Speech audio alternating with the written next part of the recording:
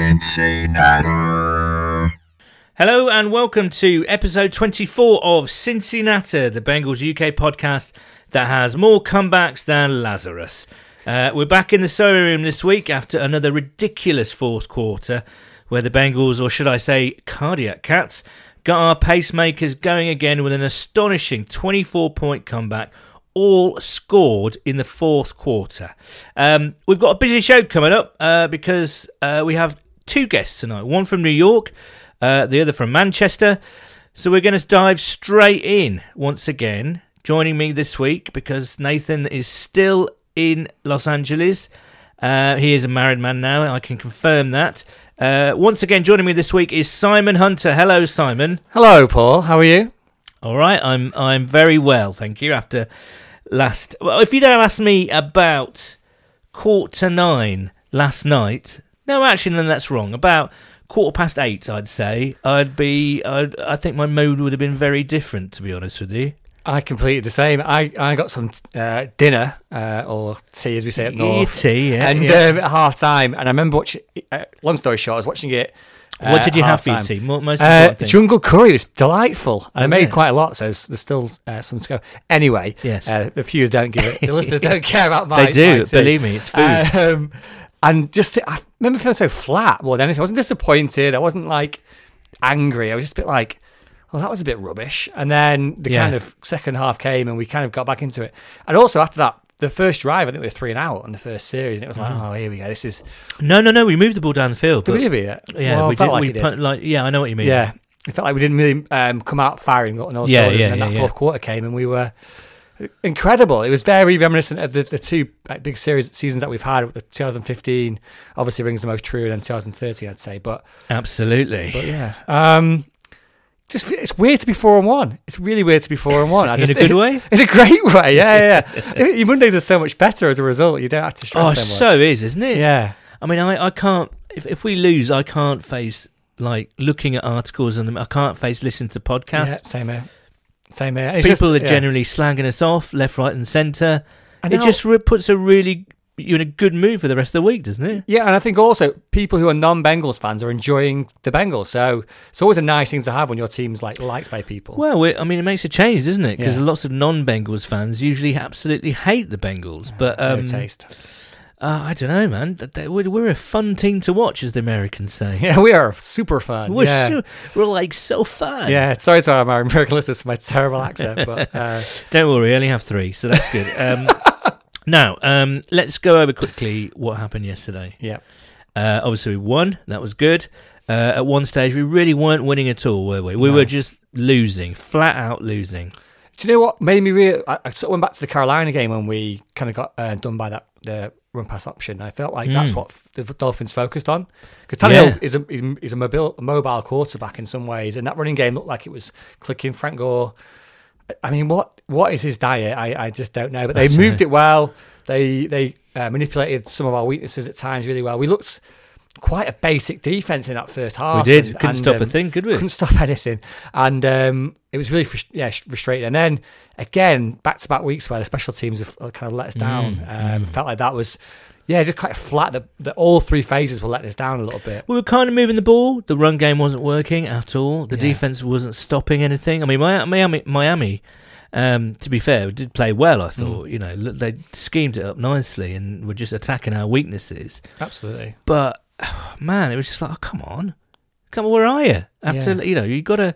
This was the classic banana skin game, with all due respect to Miami, but it was kind of, you just haven't started yet, have you? No, you haven't started. And there's a bit of me thinking about it today, thinking they're really tired after last week's game, and Jamie will be able to tell us how hot it was out in Atlanta when we speak to him. Sorry to go into.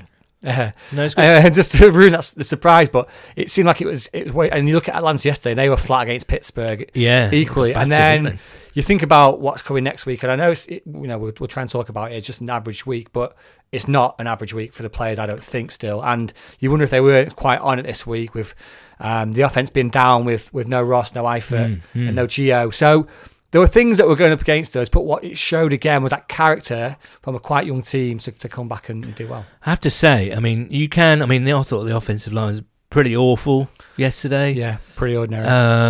Alex Redmond again, another red zone penalty. Yeah. No run game to speak of. Dalton was all right, I thought. Another unlucky tipped, deflected interception. And that was after one of the penalties that pushed us back. Yeah. It was a third. Yeah, that's second down. It was quite a long one. one. Yeah. He forced it in there, which is good. So they take a shot, great.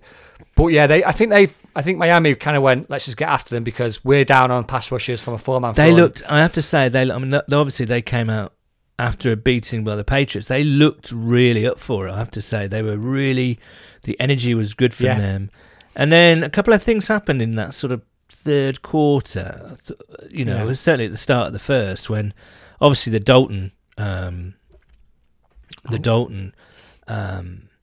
incredible pass where he looked as though he was going to get sacked and managed somehow to get it out to Mixon. Joseph, yeah. What an incredible play that was. And I kind of thought all through this season, and this hasn't really been talked about, we talked about it a little bit in pre-season, but Dalton looks really good passing on the run. And he's never quite been that good.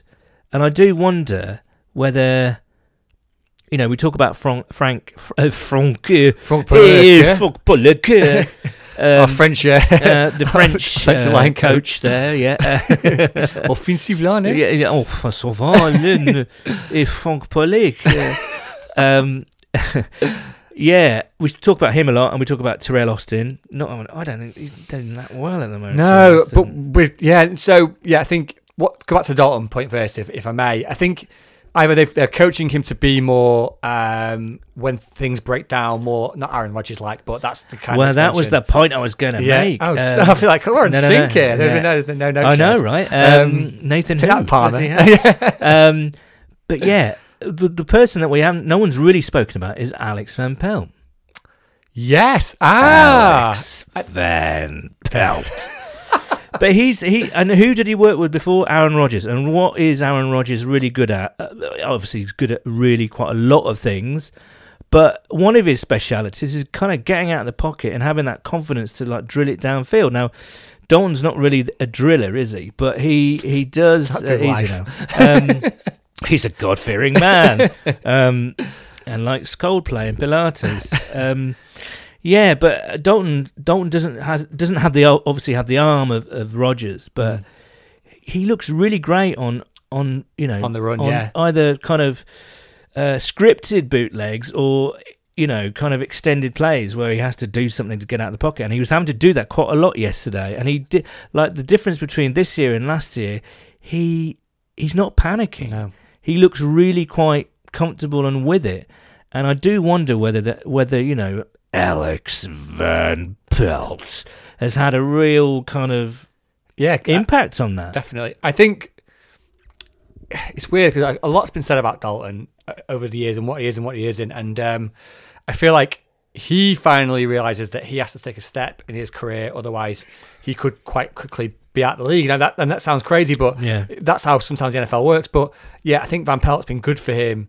And what I've liked about Dalton is he has not let the play to be what it is and say this is where I'm going with the ball. He knows where his guys are. I think the Tyler Boyd situation helps him because that gives it. And then obviously AJ yesterday, a couple of plays, the two that you mentioned. So outside the mix one, there was two where it broke down and he picked out AJ. It was lovely passes. And it was like, normally if AJ doesn't get the ball on his route, you'll stop or you'll not do anything. But there was one by the sideline when he pulled that to his right and he threw it and you were like, AJ followed that as well. Wouldn't normally do that, and it was like, okay, these guys are clearly working on that, and they're working on it as well because it becomes a thing that becomes more natural to you, which helps in a team when you can play fast, and that's what what's his chops Laser said today in the MMQB with Albert Breer. I've not read that yet. Yeah, really good little line, and he said, listen, our fantasy line wasn't great yesterday, but he's doing really well. Everyone's kind of stepping up when we need to, and it was great to see that.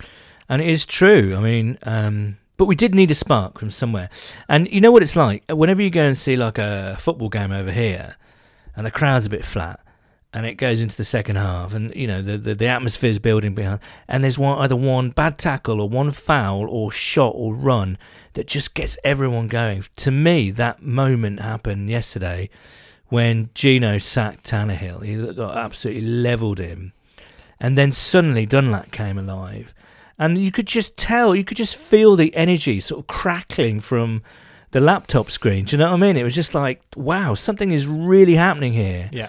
And those two in particular, Atkins and Dunlap, which I thought was sensational. Yeah, and that's what your D-line rotation helps you do, because you think about the difference in the game. It was that back end of the third quarter, fourth quarter, where those guys took over. Yeah. And can I add to that? I think Joe Mixon is the lightning bolt of our offense, and could be. He seems to galvanise or give energy to the team. That you think about the guys like Dalton and Green, who are offensive leaders, quite passive guys, like in a lot of ways. Yeah, they're quite chilled, aren't they? But Mixon just clearly is just energetic and he's up and down the sidelines. He's waving his shirt in the air. He's geeing the crowd up.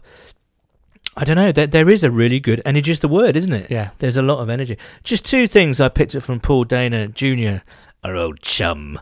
Paul Dana Jr. DJ. More on the Geno Atkins train. Not only does he lead all defensive interior players in pressures, 31, and sacks, 6, and tied for third in stops, 13, but he's on pace for 19 sacks this season. That would be a new NFL record for an interior lineman. Why? I know. Why? Almost like that's like a really bad Jamaican accent I almost put on there, but didn't actually. Yeah. But yeah, that would be a start. That's Hall of Fame. I think he's making a really great case for it. He'll be one of those guys that in 20 years' time, you tell your grandkids, or people will tell their grandkids, yeah, he was a really good player, because he won't be someone that sticks out on the like Warren Sapp, for example, whereas like loud character, but just just always kind of delivers, and it just quietly goes about his business. Absolutely. And I loved how yesterday one of his sacks, where he kind of adapted to new rules when he knocked over the guy and then rolled over him. I was like, Gino, you're 300 pounds. Like, how have you got that much skill, man? But it's fantastic. And on Dunlap, another Paul Dana Jr. factoid: strip sacks and forced turnovers by the DL are supposed to be rare in the NFL, but Carlos Dunlap has forced what should have been a turnover in 4 of 5 games this year. He's been playing like a man possessed this season. It's amazing what a new contract. And not that he wasn't ever amazing, but he just really seems to have, like, those two especially. I know Hubbard's playing well. Billings is all right. Cole Lawson's been playing well, but not getting the sacks. He's been put on a lot of pressure. Obviously, I say Hubbard. MJ's in there doing his thing. Jordan Willis is in there. Adolphus Washington played a few snaps yesterday. It's pretty much under the radar, and Burfict gets a lot of the headlines. But those two guys especially, Dunlap and Geno, they seem to have gears where they don't coast through games. They're playing really well, and then just suddenly they go nuts. Absolutely, they just step it up and then just take over a game. And that's been the story of the fourth quarter for the defense. It's like we've been up and down for parts of games, and then when we've needed a play, they've stepped up. So I don't know what the message is at that time, but something's getting through. And that, like I said to you, that rotation has to help, because guys are fresh. Yep. I think the young guys are really energised, that defensive line.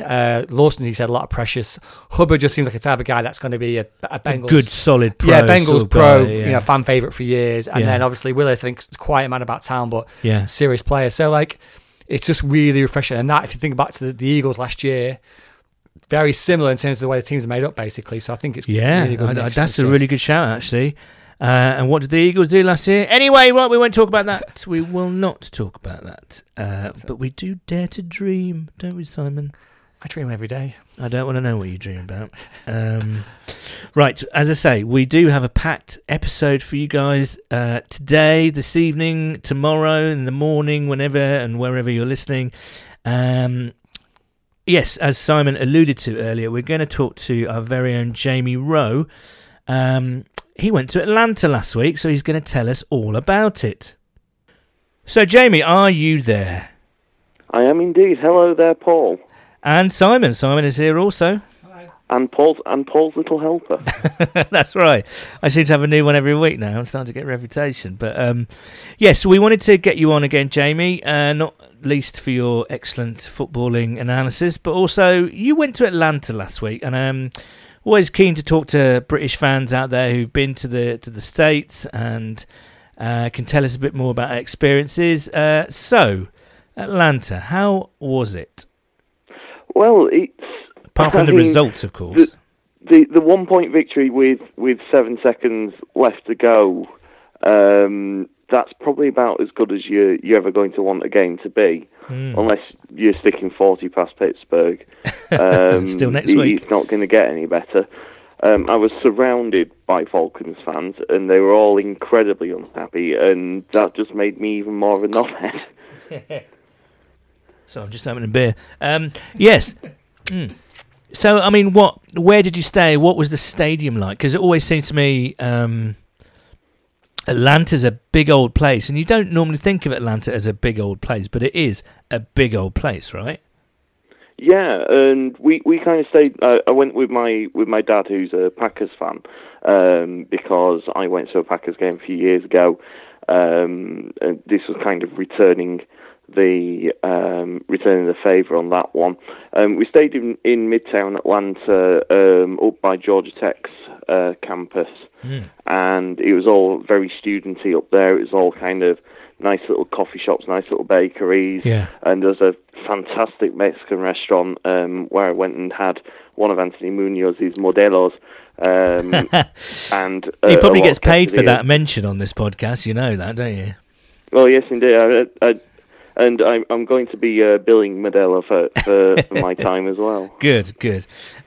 So you stayed in quite a relaxed, hipstery sort of district, I guess. But did you go and see Georgia Tech at all? Were they at home that weekend? Yeah, they were at home. They played Bowling Green from northeast Ohio. Yes. And they sort of summarily thrashed them. Yeah. I think it ended something like 65-17, and it was completely one-sided. Wow. Georgia Tech had 375 yards on the ground. Wow. And Bowling Green just couldn't stop them.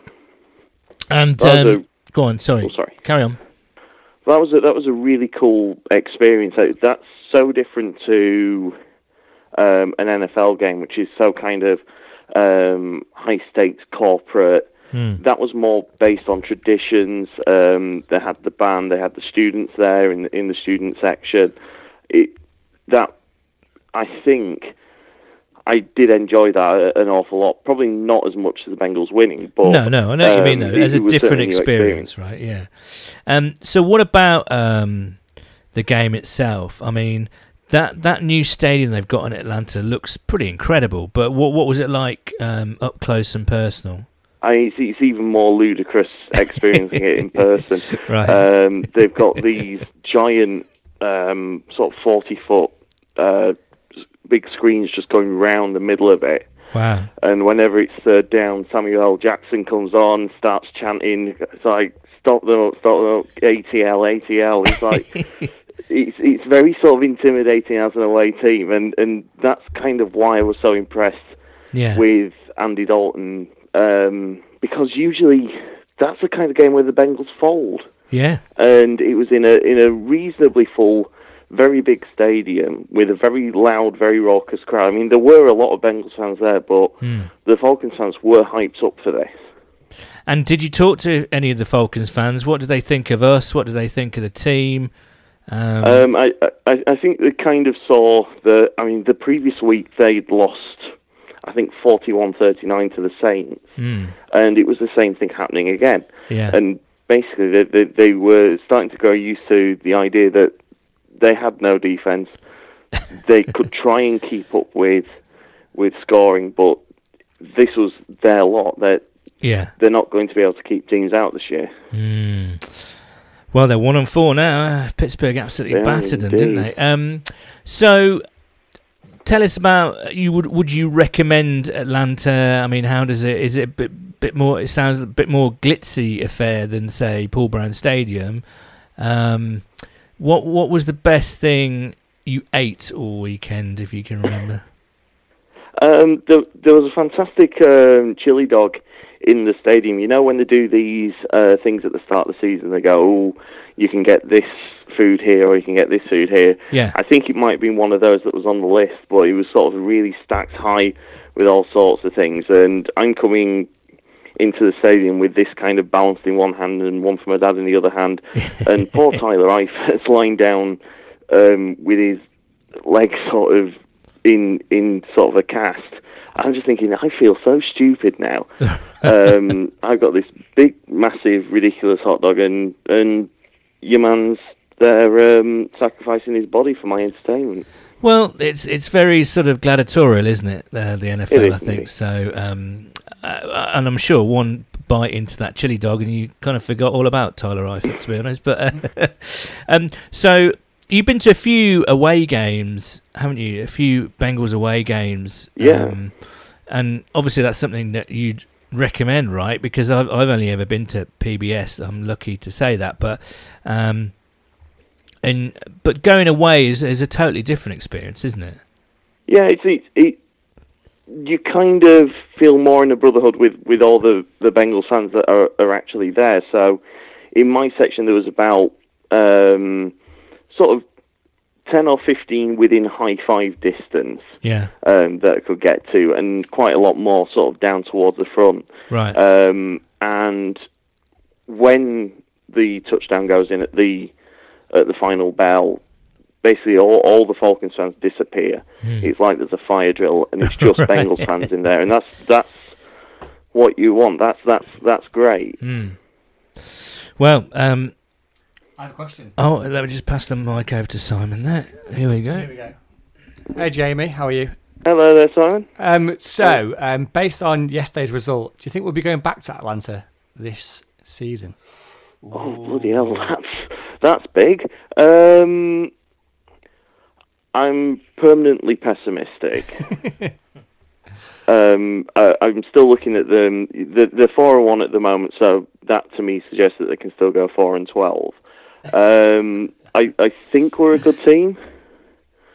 Whether we're Super Bowl good, we'd have to get past the Chiefs and the Patriots, and I'm not sure we're quite at that level yet. I think there's a lot to work on. Every week there seems to be a new problem, but every week's previous problem's been solved. So whether they just keep working and at some point they become a fully functioning team, maybe that will happen someday. But I'm not going to go out there and say that we're going to the Super Bowl yet. Yeah, I think this week, what do you think about this week's test? Because I think that will tell us a lot about our mental fortitude and also our technical fortitude to get there. Well, Pittsburgh are poor this year, and we really should be beating them. They're not a good team. If we execute, if we keep our heads, we should be putting 30-odd points past them. We should be doing this easily. We need to get past the idea that they're the big brother in this division. They've been so poor this year that we have even more of a chance. We should be expecting victory on Sunday. Amen to that, and we'll talk a bit more about the Pittsburgh game a bit later. But Jamie, thanks a lot for coming on. Glad you enjoyed your trip to Atlanta. It just sounds amazing. It's one of those cities, isn't it, that seems to have a lot of sort of romance about it, but actually it's like a big, sprawling metropolis of a place. And but yeah, I'm glad you enjoyed it, and yeah, thanks for coming on, mate. All right, and have a good evening, guys. Nice one, Jamie. That'll do. All right. Yeah, all right, mate. I'll see you in a couple of weeks, yeah? All right, see you later, fella. Cheers, Bye-bye. bye-bye. Hey, mate. Right, that was Jamie Rowe from Manchester, and he was talking about Atlanta. And you've been to a few away games, haven't you? Yeah, it's 2 years since my trip for my 30th birthday. So I went to Dallas and I went to Boston, and it was an incredible time. I'd imagine the Atlanta Stadium's not like the Dallas one, where it's just gaudy beyond belief. Yeah, but right. I mean, it must be weird if you've been to those grounds. Then I've never been to PBS. I know you're saying you have, obviously, a couple of times, but how that compares for away fans, because I'm sure it's not the same. I mean, there was quite a few Dolphins fans there yesterday. Did you see the one guy who was half and half? Yeah, I mean, what the hell was he talking about? Not talking about, but doing? Because he can only do that once a year, and he must have had to make that shirt, that jersey, for that one game. Yeah, strange. We need to track him down for the next time we play. We don't. I don't want him in. He's a nutcase. Okay, so let's get to our correspondence. We do thank you for everything that you send in. I think we're blessed, Simon. I was just thinking, this season, it feels like it's got another notch, and that's down to your hard work, to be honest, mate. Well, you put in. No, hold on. You get what you put in. Anyway, moving swiftly on. Why is everything I say a double entendre? It's not meant to be. It's honestly. just the accent. That voice is so okay. I don't know. Dear, it's a bit Terry Thomas, is it? Or whatever. Oh gosh, I've gone now. You have now, isn't it? But yeah, it is going great, and we love all the interactions. It's brilliant. It makes us, the community feel like a community. It's brilliant. I said brilliant twice there in quick succession. It's that brilliant. In that voice, it doesn't matter. All right.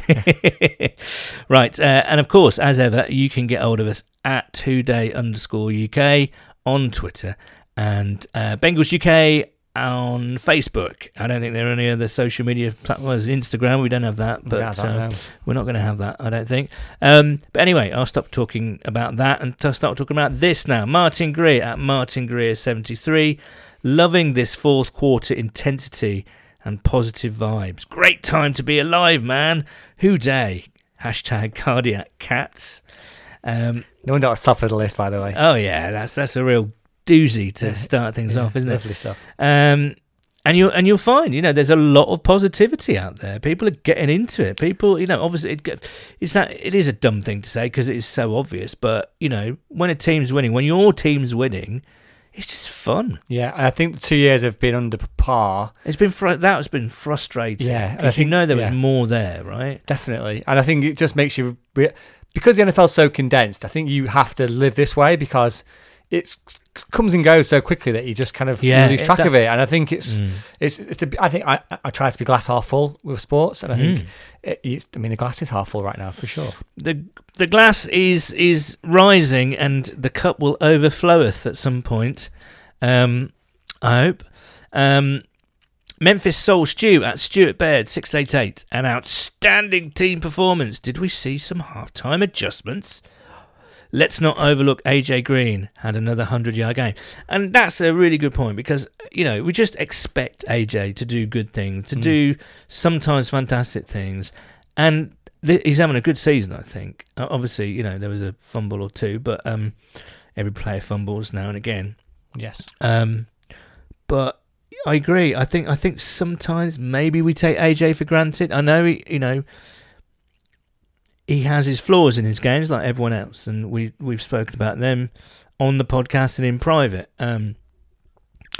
But yeah, he's just so smooth and so good, and those sideline catches, and he's pretty clutch this year, I think. Yeah, absolutely. Consistency is like one of the best things that he brings to our team, and we have taken him for granted because he's made us a team that 5 out of 7 times been to the playoffs, and he's been to 7 Pro Bowls in a row. And yesterday was the record for 100-yard games as a receiver. Yeah, he'll make the Pro Bowl again this year. Exactly, and hopefully we'll talk about Hall of Fame earlier with Gino. You hope that with AJ, and he helps elevate the guys around him as well. Yeah, absolutely.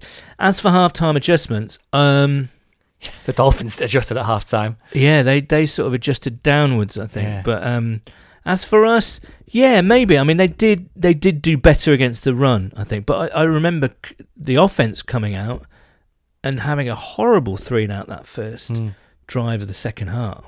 But yeah, no, and we started running the ball well, so we started making some chunk plays and well, that wasn't until the fourth quarter. Everything happened in the fourth quarter. Yeah, pretty much. And I think if you keep hammering at it, Joe Mixon will make guys miss. And he's now he's missed 2 games, but he's in the sort of top 10 of 20 yard plus runs, which I think is, again, we didn't have one over 26 yards, I think it was last year, so it's massively important. Yeah, exactly, yeah. Aurelius FC at Aurelius 13. That's a solid handle. What a win. They never gave up, and the defense made some great adjustments. Not sure they had 100 yards in the second half. Andrew, no more Andy, Dalton, is playing out of his skin right now. That throw to Mix lets me know he's playing without fear. Who day? I won't say the real word. Yeah, I mean, everything that we've spoken about, Dalton just looks really comfortable with the scheme. He obviously gets on well with Bill Lazor. And there was an article flying around Twitter, a quote from a Miami newspaper previewing the game, saying that Bill Lazor's relationship with Tannehill was the the complete opposite to his relationship with Dalton.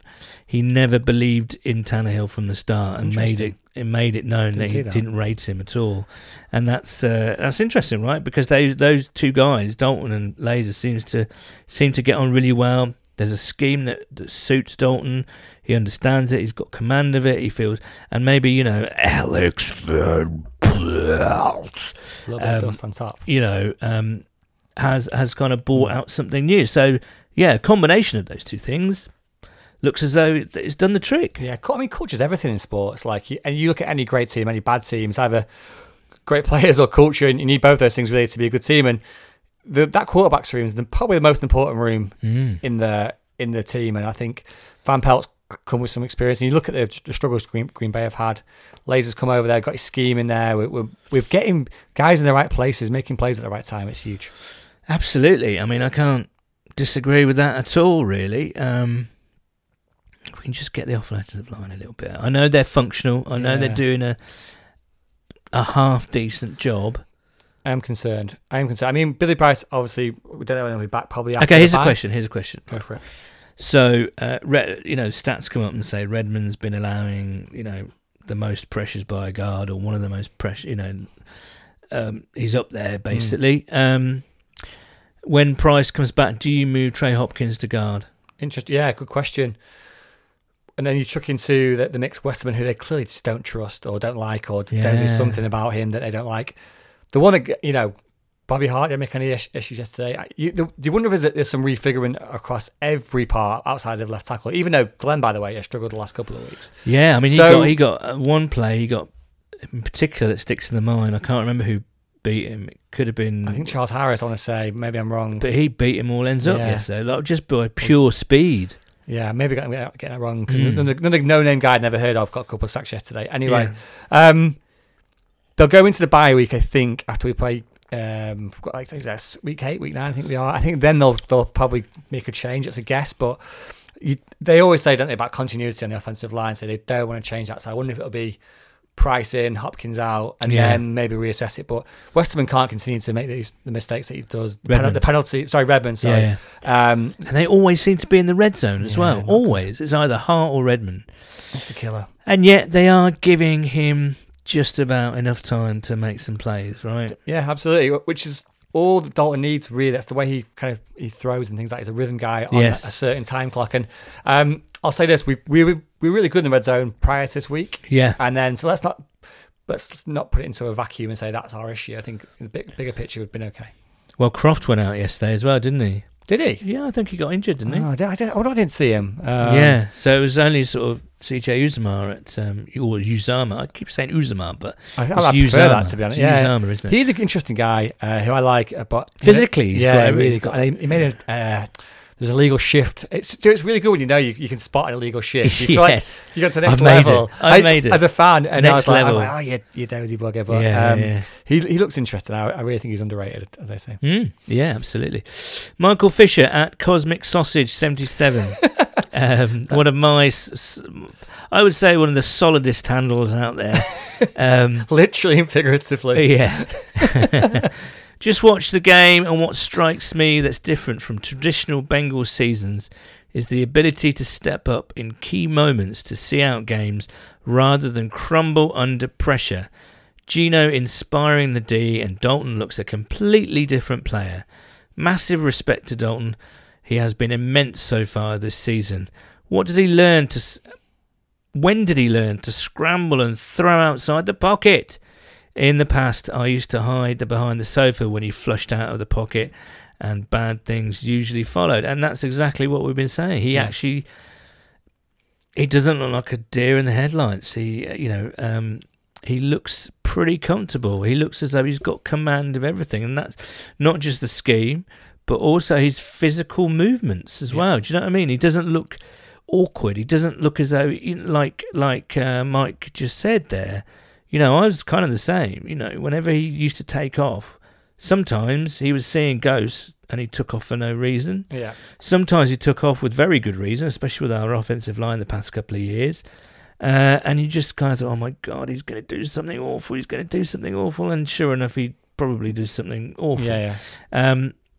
So yeah, I maybe it's the reasons why I'm not going to say his name again. Cause, no, but the more and more I think about it, the more and more you're absolutely right about Van Pelt, because Alex Van Pelt. Who, Simon? Alex Van Pelt. Coming to a theatre near you. It just feels like very Aaron Rodgers. Save the world. Because you have to kind of practice that. You have to practice that. You can't. It's not natural like that way. NFL's not built that way, and it feels like that's something an emphasis for those guys. And also, there was I think it was last week, I want to say, when Dalton could have run like 7 yards in front of him. There's loads of space, but he looked to pass, and it was the wrong choice. But I was like, okay, he's keeping his eyes downfield, and regardless if he makes the right decision or not, that he's doing that, I think is a massive sign, because he's not the guy who does that really previously. Yeah, absolutely. So I think it's good to see. Absolutely. So, yeah, we've got some more correspondence. We're going to take a little break now. We're going to talk to our second special guest. And now to our special guest. He played in the NFL between 2001 and 2007 for teams including the Washington Redskins, the Dallas Cowboys, and the New England Patriots. And since then, he's forged a successful media career. He appears on SiriusXM NFL Radio, writes for The Atlantic, and calls games for the likes of CBS, ESPN, NBC, and Westwood One Sports, as well as hosting his very own podcast, the Ross Tucker Podcast. Ross, welcome to Cincinnati. Paul, thanks for having me. How are you, buddy? I'm very well, thank you. Now, apart from your superior football intellect and knowledge, obviously, and analysis, there is another reason for getting you on the show. Would you care to explain? No, I'll let you explain it. Although I am very happy to be able to talk to my guy Simon. Oh. Well, there you go. You can probably hear him in the background. Yeah. So, when was it? Like 5 years ago, maybe? Was that as long as that? A bit longer. You were a regular co-presenter on ESPN's Football Today podcast with Pod Vader and Matt Williamson, M-Dub. And that was the first podcast I certainly got into and was my go-to podcast. And you started to do Superfans, where you'd gather superfans of all the teams from around the world, I guess, because, you know, it is a global game now. We are testament to that. And Simon was our Bengals fan. That's right. So I thought, as a surprise to Simon, and he's stepping in for our regular kind of co-presenter here on Cincinnati, I'd get an old friend of yours on the line. So Simon, say hello to Ross. Hey Ross, how's it going? Good to hear you. Simon, what's up, man? Your voice sounds the same. I guess it should, right? Yeah, still a male, still an adult. Yeah, I'm doing great. I love not only that I get a chance to talk to you as a guy that was a super fan, and I know still listens to the Ross Tucker Football Podcast and the other ones I have, Even Money for gambling and Fantasy Feast for fantasy, etc. But also, how about those Bengals, man? How about it? Good timing for me to come on the show. Absolutely, we're cooking right now. Yeah, it's been a crazy start to the season. We've been in some brilliant games, and we're just fun to watch again, which has not been the case for the last 2 years. It feels like they're back to where they were. I mean, right now, I think they're pretty clearly the favorite to win the AFC North. And I remember thinking a lot during the first half of that game when the Dolphins had a 17-0 lead. And I'm sure you guys were thinking the same way. Here we go again. You know, same old Bengals kind of thing. Just when you think you can count on them, just when you think this year's different, they lay an egg at home against a team like this that they should beat. But no. They bounced back and they played extremely well, and they dominated the second half. 24 points in the fourth quarter. They win by double digits. The defense was awesome. And it's a good time to be a Bengals fan again, and I'm really happy for guys like you and your listeners, you know, that fought through some tough times. I think now, you know, you popped out back to the other side again. Oh, absolutely. And it's been a tough couple of years, and I think as UK fans, one thing that sets us apart is we're quite positive people, especially with the Bengals, and it's been a joy to watch. And we've got a really exciting young team. We've got a quarterback who's playing probably the best football of his life, and an offensive scheme that's fun to watch with some really exciting players. So we're excited for the rest of this season. We've got a great chance to win the AFC North. Huge game this Sunday, but like I said, fun to watch and exciting to be a part of. I bet, man. And, I've always been a Bengals supporter, I guess you could say, for a few different reasons. Number one, I really like their uniforms because it reminds me of my alma mater in college, the Princeton Tigers. So there's some similarities there in the color scheme and the helmets and stuff. Not identical, but close enough that it kind of makes me feel like I'm watching Princeton when I watch them. I've got a couple of close friends, one of whom actually started a business with me called Go Big Recruiting that lives in Cincinnati. And my teammate, when I was with the Redskins, is actually former Bengal Alex Solfstead, and he's from Cincinnati. So I actually get a chance to go there a decent amount. And then Marvin Lewis was my coach with the Redskins in 2002. And obviously I was on, the offensive side of the ball, but he was the defensive coordinator with Steve Spurrier. Really, really like him as a man. I think he's an awesome guy. And I'm glad that they stuck with him. I didn't think they would after last season. And I'm really hoping this is the year they finally, you know what else? I can't stand when people just say all the time, they've never won a playoff game, can't win a playoff game, talk to me when he wins a playoff game. Yep. Like this year, and my wish list is for people that don't really study it, that don't really put the time in, and just lean on what I call crutches, right? It's like they don't have any actual insight or analysis, so they just lean on the only thing that they know, which is they haven't won a playoff game, so I hope they win a playoff game. I hope Kirk Cousins wins a playoff game. I want to get all of those things out of the way so the morons out there don't have anything to say. Amen to that, Ross. Blimey, that you can bang our drum anytime. But just a few things to kind of pick up on there. You mentioned that. Well, first of all, a lot of people spoke about the offensive line as a real weakness this year, which was fair enough. What have you? The games that you've seen, the snippets of highlights that you've seen. And as a former offensive lineman yourself, what have you seen the difference is this year? Well, they've played so much better up front, and there's a couple different reasons for that. I think solidifying the left tackle spot with Cordy Glenn has really helped.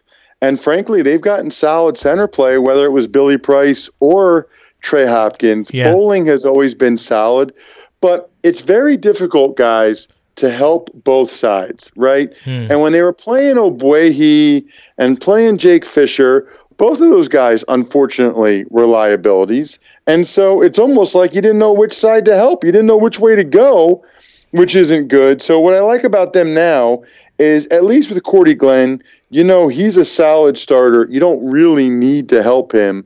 So you can primarily go the other way if you need to help Bobby Hart, who's had his moments, but he's also, I think, been pretty solid and certainly a lot better than Ogbuehi and Fisher were. Yeah. And Redmond's been solid at right guard as well. I like the undrafted free agent, doing some positive things. So they've been much better. I think they're being coached a little bit better. And in fairness, I also think that their skill is better than it has been. Sure. The two things have really jumped out. Whoever the running back is has played well.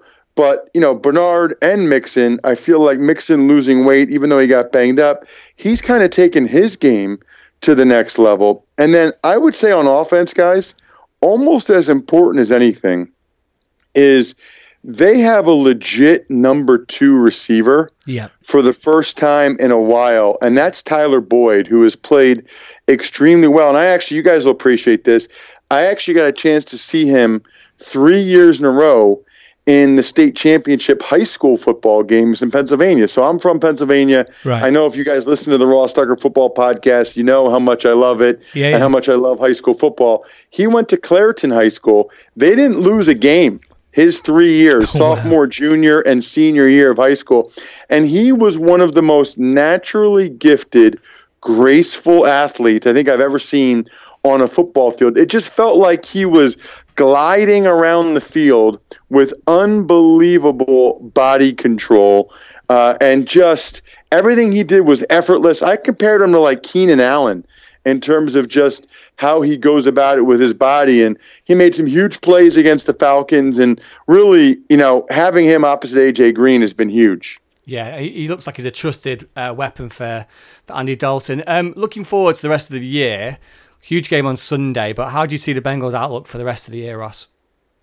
Well, I think I said it earlier. I really think that right now they're the favorites in the AFC North, although I will say it was the Steelers' best performance of the year against the Falcons. You know, we know what they can do offensively, but defensively, the Steelers really played well, and that's been the unit that's been lagging behind for them. I still think the Ravens are a very good team. I just think the Browns are a solid team, and you can't just go in there and expect to beat them anymore, and that's why the Browns were able to go ahead and beat the Ravens. I'm still surprised the Ravens lost. Obviously, some of the drops hurt, the fumble hurt, some plays like that, but I still think the Ravens are a good team as well. So we got a long way to go. The usual suspects, those three, I think will be in it in the end. I don't really expect the Browns with a rookie quarterback, to be in the thick of things until the end. But right now, I'd have to pick the Bengals. We'll see. The way the NFL is, guys, and you know this, so much of it is just about health and injuries and how healthy you can stay as a team. So it's tough for any of us to predict that. I would say all things being equal in that regard right now, I'd probably go with the Cincinnati Bengals. I mean, I was telling somebody earlier, their D-line is talented and deep. Their linebackers, Preston Brown's playing well. They got Vontaze Burfict back. Secondary's a bunch of first-round picks. We talked about the offense. I mean, that's the team. That's football. That's the roster. Yeah. And they're good. All those guys I mentioned are good. Absolutely. Ross, I know that you're going to be calling the Monday night game. Is that right? You're working on the Saints game? I'm on the sideline. Yeah, it'll be Kevin Harlan and Kurt Warner will be in the booth, and I'll be on the sideline. And if you listen to the Ross Tucker Football Podcast, you've been hearing me say a lot this week that I was actually on the field when Emmitt Smith broke the all-time rushing record. So I think it's pretty cool that I'm going to be the field as well when Drew Brees, we presume, breaks the all-time passing record tonight as well. Well, we can't thank you enough for joining us. I mean, you've been an absolute kind of explosion of positivity. So thank you so much for spending the time. And you can follow Ross on Twitter at Ross Tucker NFL, and obviously listen to the Ross Tucker podcast by going to rosstucker.com. He is a one-man media machine, is Ross, and he's well worth a listen. And I'm really thrilled to have you on, Ross, because just listening back to that ESPN Football Today got me all kind of quite nostalgic. So thank you for kind of surprising Simon. I wanted to surprise Simon, so thank you so much for kind of playing along and being a good sport. Yeah, it's funny. I don't remember that many of the super fans, but I definitely remember Simon, because he was from the UK. I don't know. There's something about you, Simon, that I definitely remember. So I'm glad to get a chance to say hello again. And I'm a bastion of positivity because the Bengals they made it easy for me today. Don't have me come on when they've lost 3 in a row. We can definitely agree to that. No, just want to say thanks for coming on, Ross. I'm stunned, to be honest, and I'll never forget when we met in Trafalgar Square and you were shocked to meet me. So thank you so much for all the support. It was a great time over at ESPN, and I'm delighted you're doing really well because you're a great guy. So thanks. Awesome, thanks, guys. Well, there you go. That was Ross Tucker, ex-NFL player, as I say, ex-ESPN Football Today co-presenter. Someone I used to listen to every single week, and then I heard this guy called Simon. I thought, who's that guy? Yeah, I want to meet that guy. He sounds like a sexy guy. And then I did meet you, and it didn't quite happen, did it? Really? That was my choice, not yours. Again, thank you so much. That was a nice blast from the past, and that was a fun time, right? So just explain to the readers. We should have done this before the interview, but I mean, just full disclosure. I emailed Ross today just to confirm things, and I asked him. I said, "Look, I want to keep this a surprise right up until the moment I say your name, right?" Yeah. So it's all right. Normally, we have a bit of a chat with the guest before we go into it, and obviously everything's edited up, so it kind of sounds like we go into the conversation. But I said to Ross, "I'm going to call you Dave." Because I don't want Simon to know until I mention your name that you're going to be the guest. And to be fair play to him, he played along. And I was genuinely stunned as well. So thank you. I think that was kind of a weird time for me. Like I think it was like 2011, I want to say, and that's kind of brought us together as friends, which I always admire, and a few other things that have kind of gone my way as a result. So. Saying nostalgic for sure, but obviously. So they used to have these super fans on, and what did you have to do? Remind people what you had to do. So there was obviously 32 of us. If there was I think it was 3 games a week. There was like 3 big games a week. They would get you on to kind of go to battle against the other super fan in those big games, and then kind of make your point and kind of try and curry favour with the non fans of your team. So it was just a good era. And just to add to that, 2 years ago today, I went to Boston and I actually stayed with the Patriots superfan, and we became friends as a result. And we still are friends. I didn't know that. Yeah, that's amazing. So that's why I'm stunned. Yes, that's why I love it. Songs. It's like it's so full circle that, and it became kind of more than it was as a result. But it was so much fun those days. Well, you'll always be a superfan in my eyes, Sam. Thank you. Cheers, Paul. And That's so are you. Right. I'm not the one with the podcast, by the way, so you're the super fan. Thank you. Well, we give thanks to Ross Tucker, who is, I said it once and I'll say it again, he is a one-man media machine. So give his podcast a listen, because, he has some really great people on there. And he also, as he mentioned, he always seems to get the scoop on Marvin Lewis, or with Marvin Lewis, because I didn't put it together until he mentioned it there. He was his coach back in Washington. So he always gets him on his radio show before, because Marvin is kind of a bit reticent to kind of, spill the beans in front of the Cincinnati press, who I know gets really hacked off with that. But he goes to Ross because they've got this relationship. So I'm not sure whether you can listen to Sirius X. You can get little snippets like on SoundCloud and stuff like that. Right. If he's on there, but it's always, I always love refreshingly open Marv Lewis, because because it's a different side that you see. I always prefer when he's educational as well, and he's humorous. There's a great side because he's clearly a smart guy. And he's a nice guy. He's a nice guy. It's just, I think he's very much a bit like Belichick in a way. That's very much. What's in this room's, it's not just a distraction. Absolutely. So thanks to Ross for joining us. Another fantastic special guest for Cincinnati. I hope you all enjoyed that. Let's get some more correspondence, specifically looking forward to the Steelers game. Duncan Uden at Slam Dunk the Funk. Sensational comeback this weekend. This week defines us as a team. Beat that lot from Pittsburgh and we become a genuine article. Let's see if we can finally overcome the adversity and have the mental strength to do so. Captain Obvious at Bengals captain. That's Jeremy Connolly. Yeah, he's a top man. Great guy. Only worried about the officiating next week. Tomlin whining about the refs for no reason, likely to get more attention against the Bengals. T Justin at Nostra Thomas 4. That is a solid handle, I must say. That is a solid handle. And he responded to Captain Obvious. That comes in 3 forms, Captain. 1, Bengals get flagged for penalties that did not occur. Okay. 2, Steelers do not get flagged for personal fouls that the other 31 teams in the NFL would get called on. And 3, Steelers O-line gets away with 15 holding penalties that would get you arrested in 49 states. Donald at Don1. Another solid handle.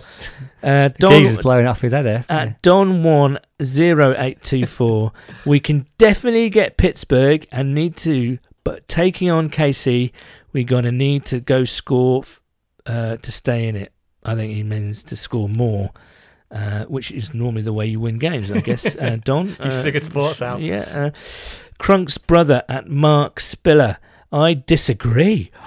I think they can get KC in a lower scoring game. The league now has a bit of a book on what Mahomes and Reed want to do offensively, and New England will have a game plan to exploit the young QB's weakness.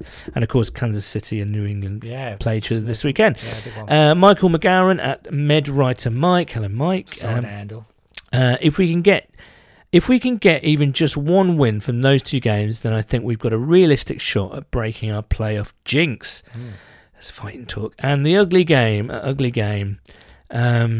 credit to Marvin. If in January you'd asked Bengals fans if they'd be going into the Steelers game optimistic victory, they'd say no. But he did, and they are.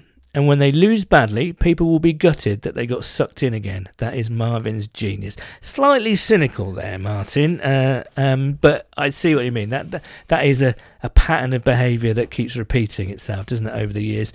But the Steelers, obviously fans are amped up because it is our number one rivalry. I think I always say this before Steelers games. I want the team to take the emotion out of it. I want the team... Now, that might not be very popular with fans because we want it to be emotional because we hate the Steelers and we want to absolutely knack them. But we've been... The players, I say we, I'm not one of the players, obviously. The players have been over-emotional in the past and look where it's got us. I want us to forget about this whole kind of Mike Tomlin talking about the refs. No doubt Juju is going to come out and say some daft things this week. You know, I don't want to take the bait. I want the players to kind of take the emotion out of it and just follow the game plan to beat the Steelers because they're there for the taking. Ross was right. They look really impressive against Atlanta. Yeah. So I think it is one of those coin flip games. But I don't want to kind of subscribe to this kind of big brother, little brother wind-up thing that obviously it's a great narrative for the media to follow, and it's a great narrative for the Pittsburgh Steelers to kind of keep sustaining. But I want us to take the emotion out of it. I want to approach it just like any other game, you know. And the only reason why it's important is because they're a divisional team, they're a good team, and if we beat them, we'll be 5-1, and they'll be, 2-1-1? No, hold on. Whatever. Yeah, 2-1-2, I'd say. At minimum. No, more, less worse than that. 2-1-3, you want to say? Yeah, I think they would be, wouldn't they? Yeah. So, you know, if we win, it would just go a long way because the season doesn't end with the Steelers games. It's just it's the division game, and like Marvin, the recipe is there. If you win most of your division games, you've got a good chance to win the division. Yeah. Going back to your point about the emotion, take it out of it. What I would like to see is the aggression from a football perspective, not necessarily a hit people hard perspective. It's like if there's a 4-1 on the 45-yard line, go for it. But just be aggressive and make sure that you get that yard. And I think that's the one thing we've missed over the last few years, if I'm honest. And I feel like we need to, if you look at the way the NFL is going this year with KC and the Rams kind of leading the way, that 4-1 yesterday from the Seahawks to essentially win the game in Seattle is a type of thing I mean by that. And it's like saying, you know what, we're not going to fear losing. Doesn't matter who the team is. Yeah. Let's just go for it. And I think that's the mindset we need to go in there.